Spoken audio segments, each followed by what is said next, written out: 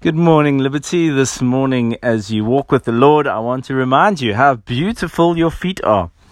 Romans 10:13-15 says, "For everyone who calls on the name of the Lord shall be saved.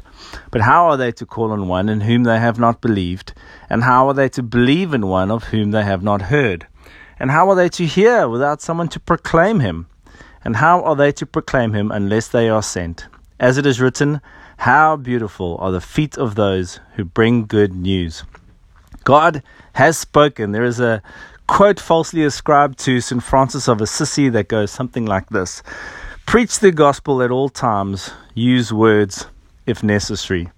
The intention of the quote is to say that the action of our lives speak a message. And while this is true, the quote itself is using words to declare its message. From the very beginning, God used words to establish life on this planet. He spoke to our ancestors and spoke through his prophets.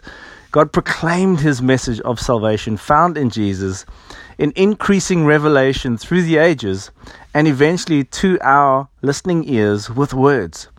How would you have known if he never told us?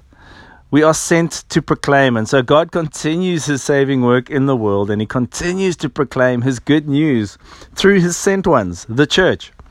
While the Holy Spirit builds the church up in unity to demonstrate holy living, he also empowers us to proclaim the good news.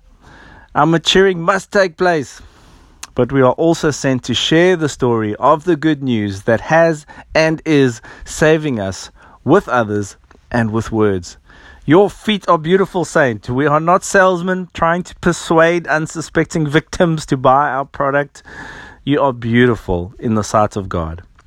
You are celebrated by the host of heaven and all the saints before who carried the same beautiful good news.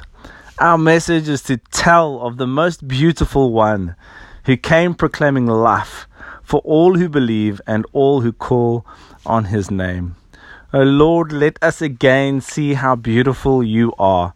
Remind us of the beauty of the gospel message and empower us by your Spirit to proclaim the simple good news of salvation so that our feet may bring life to somebody even today.